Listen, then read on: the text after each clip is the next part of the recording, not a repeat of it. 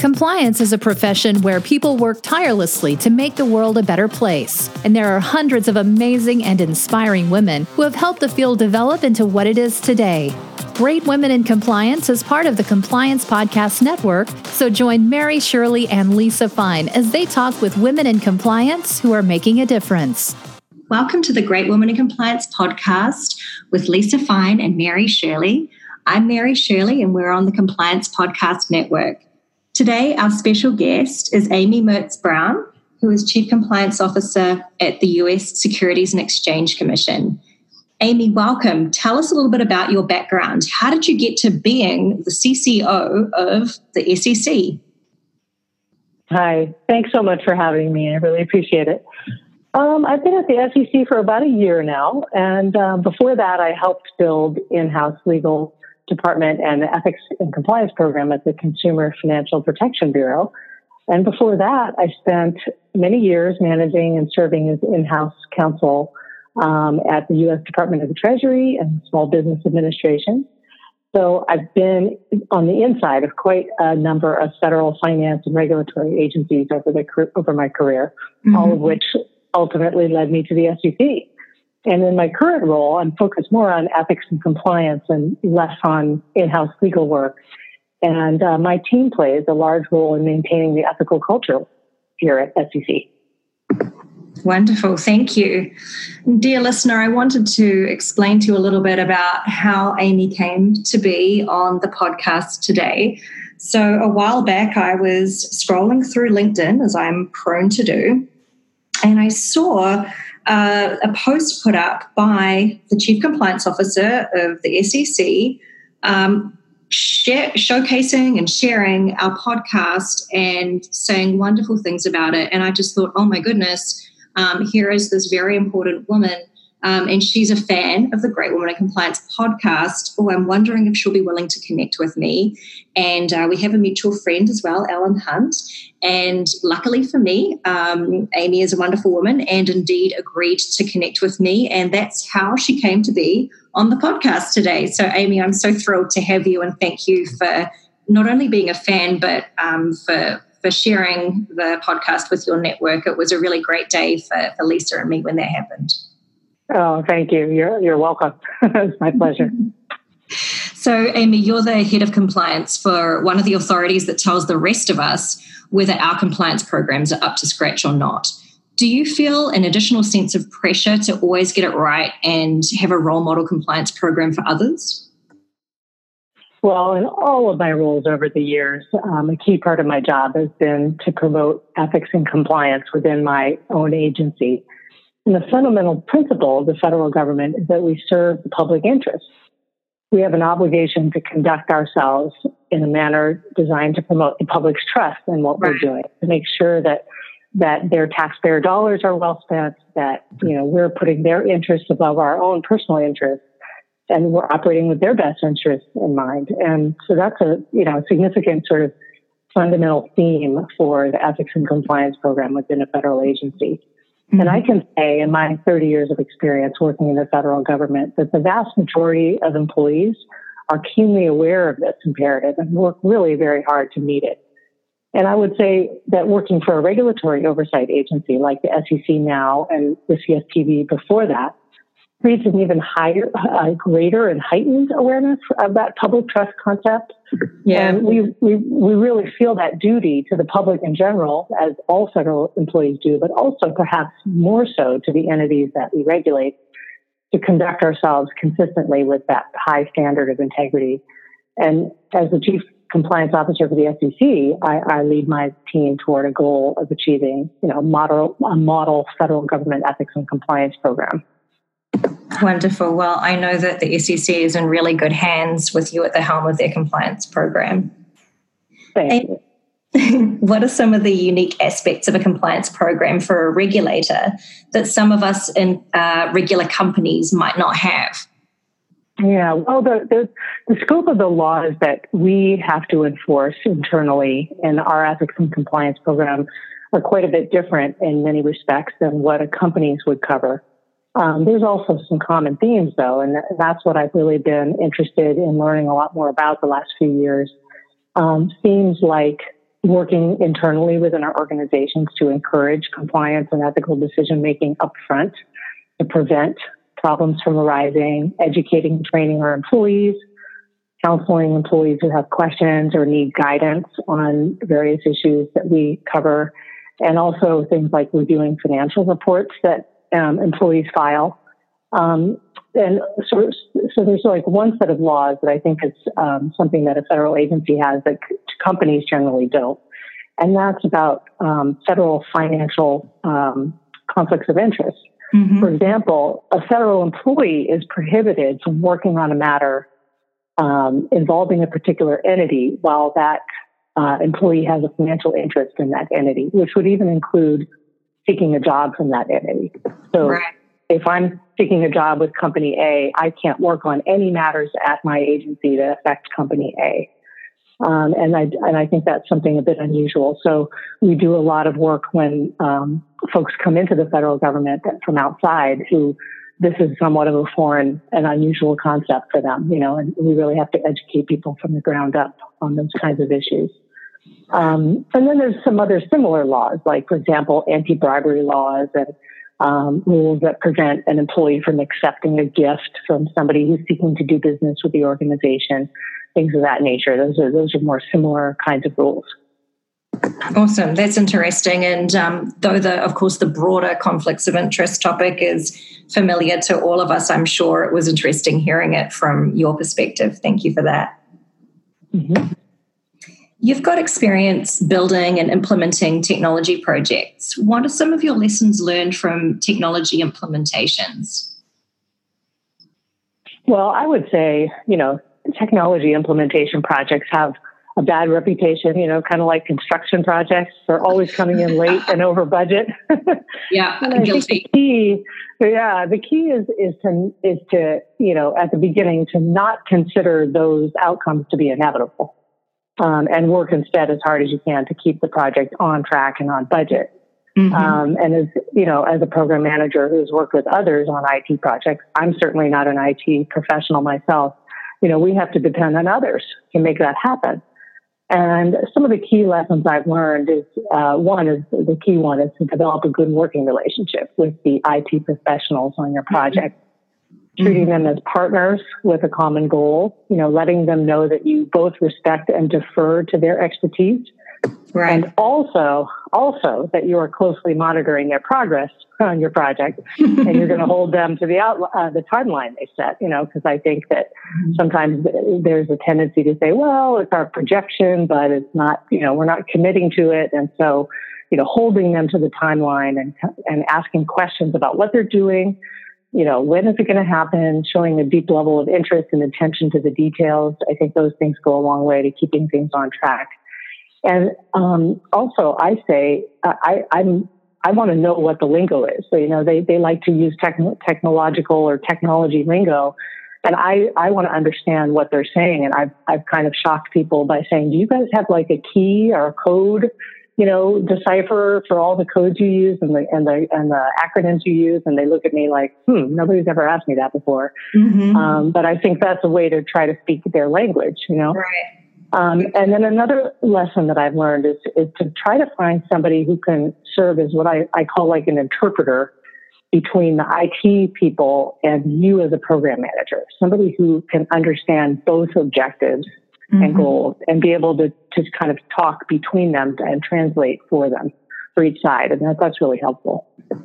Wonderful. And something that we've done internally within our compliance department is rely very heavily on our operational excellence team and their certified project managers internally who are really great liaisons for that last role that you just mentioned about having people who are familiar with tech implementations. Maybe they're for other groups outside of compliance, but they're better positioned to not only understand, of course, the wider idea of managing a project, which those of us who are compliance officers may get the general principles of, but perhaps aren't so skilled in. But also they're more familiar with having been the liaison and translator, if you will, between the IT side, the business side, and any other relevant stakeholders. So I love that tip. Yeah, absolutely. SEC has that also, and I definitely we use that. resource as well. Wonderful. And why is incorporating a data analytics function important to you? Well, I think data analytics are super important, and it's an exciting new aspect of program management for me. For years, I've been collecting data to show, what our program is doing, the fact that it's doing what it's supposed to do, and what quantity and by when. And these are, of course, very important aspects of program management and help you ask for more resources and figure out where you need to allocate your resources. But I'm hopeful that data analytics can take that data to another level and allow us to see trends and strengths and weaknesses of our program, which we can then use to target our resources more effectively. For example, if we can drill into our data to see maybe two circumstances or criteria that happen frequently together, and when they do, they're much more likely to produce a certain risky outcome, then we can look for the situations where those two criteria occur together and maybe target just-in-time training or change a system or a process to try to alleviate that risk. Mm-hmm. And many of us, we have a good intuitive sense just from working with our programs over many years. We kind of have an intuitive sense of these things already, but I think the data will help us prove it and is more persuasive, especially to higher level decision makers in terms of explaining what the program's doing and why and what additional resources we may need. I couldn't agree with you more. As a touchy-feely person who likes to tell the business, my peers, my boss, how I'm feeling about a certain thing. And sometimes, the intuition or my observations or insights are in fact correct. Understanding that not everyone around you is necessarily designed to just trust your views if you don't have a track record with them, or is touchy-feely also. Having hard numbers behind your propositions really help your case, no matter what you're trying to persuade someone of. Mm-hmm. And those two don't have to be mutually exclusive. You can teach them to trust your gut by showing them that the data also supports your gut, and so you can validate your own gut instinct and elevate that to because it's a valid measure too, in my view. Yeah. Mm-hmm. That's great. I love that. Thank you for that. You helped to build an ethics and compliance program at a startup federal agency. What were some of the highlights and challenges of that experience for you? Well, it really was one of the highlights of my career to date. And I think the main highlight for me was the opportunity to bring all of my experience and my expertise from, many years before that to a new organization and build really a model program in both the legal as well as the ethics and compliance arenas. I felt like I got to be an entrepreneur within a government agency, which is kind of a unique experience. Mm-hmm. And I started out my career at the Small Business Administration, working with and supporting and being super energized by entrepreneurs. And this was a great way to kind of come full circle and experience some of that same energy firsthand. I would say the challenge during the first couple of years was really in just trying to figure out what to build first, because you've got a small number of people, you have an enormous project in front of you, and what do you do first? And you kind of have to do everything at one time, but then you can't do everything at one time. So you have to do some kind of prioritizing. And of course, all the while we're rapidly scaling up our programs and scaling up in staff, so everything's changing day to day as to what the priorities are. And I think we decided that our first order of business at that time was to really vet every incoming member of our executive team and vet them for ethics and conflicts of interest and inform them about their expectations. We also trained every incoming employee, and we collected financial disclosure reports from them. And I think the reason that we chose that really first was because that really set the mark high right up front on expectations for integrity and ethical conduct, and set the culture of the place really at the very beginning, because we felt that everything else was built on that. And then as we went on, we built all the internal controls and the systems and policies and procedures and all that to support the programs we were creating.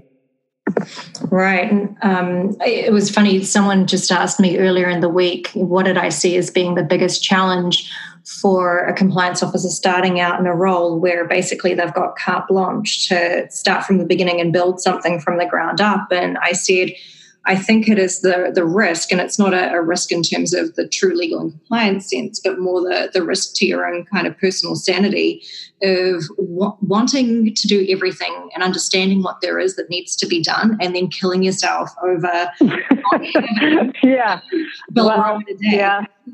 That first year, I remember going home from my 10-hour day and then logging back onto the computer for 3 or 4 more hours at night, and not too many federal employees do that. But it was it really did feel like a startup. It was a startup, and so that was a challenge. And then, of course, as you suggest, at some point that becomes unsustainable. And what was it for you that helped you pull back from that urge to want to do it all at once and achieve everything immediately? How did you self-talk out of that mindset? Well, I think it was a combination of finally having enough colleagues to really not have to do that so much anymore, and a comfort level with the pace of our ability to implement things slowing down somewhat. And I remember the true kind of breaking point was when we had a new manager coming on to the team, like in next month. But before that, we had our performance cycle was ending, and I had to write the performance write-ups for like 20 people. And I had to stay up all night, which I haven't done since I was, in law school. And I said, "This is ridiculous. This is ridiculous. I'm not going to do this." So that was when I turned the corner, and I think that was about 1.5 2 years in. So that's about how long it took me to get to decide I couldn't do that anymore. Yeah. Well, I'm glad that you came out the other end okay. Yeah, I sure did. You've got a lot of experience hiring for and managing large legal and compliance teams. And in particular, I know that you value having diverse teams. How do you go about ensuring that your teams are truly diverse? Yeah, well, I this is a topic near and dear to my heart. And I would say a key point I wanted to make up front is what I consider diversity. And what I mean by that is a broad range of characteristics and personal identifiers, everything from racial and ethnic diversity to diversity in work experiences like military background or working in a financial institution, things like educational background, geographic background, like an upbringing in the Midwest versus Puerto Rico versus a foreign country. And all of these sorts of things bring different perspectives to the table. And I think sometimes people have a very narrow view of what that means. And I place a huge emphasis on the hiring process when I'm lucky enough to have positions to fill. Agreed. That's an excellent time to assure that you're accessing a diverse group of candidates. And I would say the things that I've done is make sure that you cast a wide net when seeking applicants. You want the broadest range of applicants possible feeding into that pipeline for that job, and seeking out referrals from people outside your own network. So asking people that are different from you to seek out their own referral sources and networks to find candidates. And then depending on the role and the level of the role that you're hiring for, maybe take a bit of a grain of salt, take with a grain of salt the form and polish of the resumes that you get. For junior positions, you're looking at people, in my case, hiring for lawyers mostly, maybe folks with a year or two out of law school, and they're not very polished yet. And I've read thousands of resumes and interviewed probably several hundred people for jobs, both on my own team and for others in my organization. And I've seen a wide range in quality in both resumes and in interviewing skills. And so, kind of take it with a grain of salt and don't have this bar that would leave out intriguing candidates. Interview a few more than you might think you should, so that you can try to get a broader view. And then I think the questions asked during interviewing are really important, and a common set of questions is a good idea for some sort of base level setting. And then the questions based on real life situations that might come up on the job. And then there's a question that I usually try to ask that a type of question that will sort of neutralize for your personality, the span of personality differences, like the braggadocios and the overly modest people, and try to find a question that can level that out so that you really get some more insights about the person's own work style or personality. And then I think that all levels of the screening process should include a diverse group of people from your organization. So it's not just people that, one type of person or just one person, because that brings diverse perspective to the screening process too. And then once people join the team, I think you have to add inclusion to the mix, so it becomes diversity and inclusion. Because after all, what's the point of working so hard to get the diverse team if you don't take advantage of their diverse perspectives when they get there? And what that means is just fostering an environment on my team where everyone is, welcomed and encouraged to offer their ideas and their input and bring up challenges, which is even harder than bringing up ideas, and then brainstorming solutions. And sometimes you really have to pull that out of people. It's almost like some people can't believe you really do want to hear what their ideas and what they have to say. And sometimes that means you have to be quiet or ask them pointedly, what do you think? And, that type of thing. But over time, they generally get used to it. And then I've seen other folks that if you don't work hard at that, then you're very likely to lose all the diverse people you've worked so hard to bring in. That's such a great point. Yeah. Amy, managing can be difficult at times. What are your top tips for managing particularly difficult staff? For example, toxic individuals who decrease morale or bully others in ways that are maybe not obvious enough to incur disciplinary action, but who appear to have a detrimental impact on the well-being of the team. How do you deal with this? What are your best tips? Yeah, boy. My very first management job I had over 20 years ago now was probably my most difficult in this regard.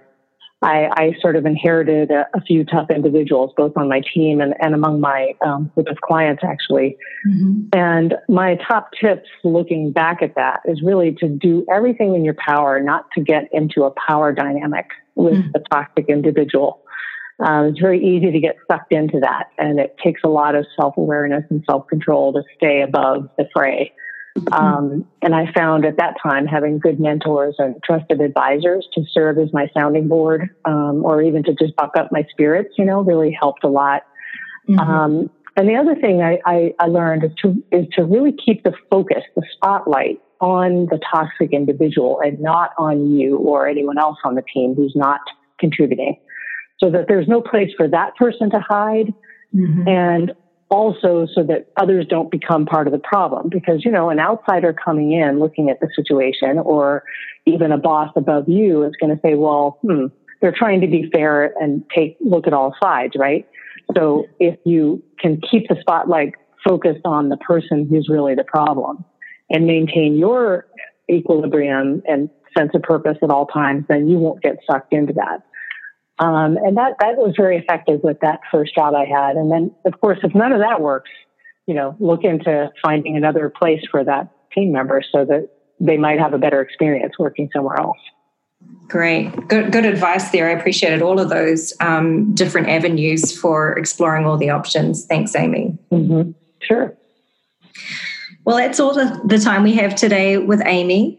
For all of our Harry Potter fans out there with some great women in compliance of tomorrow young ladies in your lives, I've got some good news for you. There's a newly released picture book on the girls who left their mark in the wizarding world entitled Calling All Witches. What an awesome way to start them young, with the idea that leading ladies can be incredibly powerful and influential. And perhaps you might even consider the Great Women in Compliance podcast as a little lullaby before your babies go to sleep. Have a wonderful day ahead, and until next time. Thanks for joining us for this episode of Great Women in Compliance. We hope you'll join us in honoring the great women in the compliance field by subscribing to this podcast and leaving a review.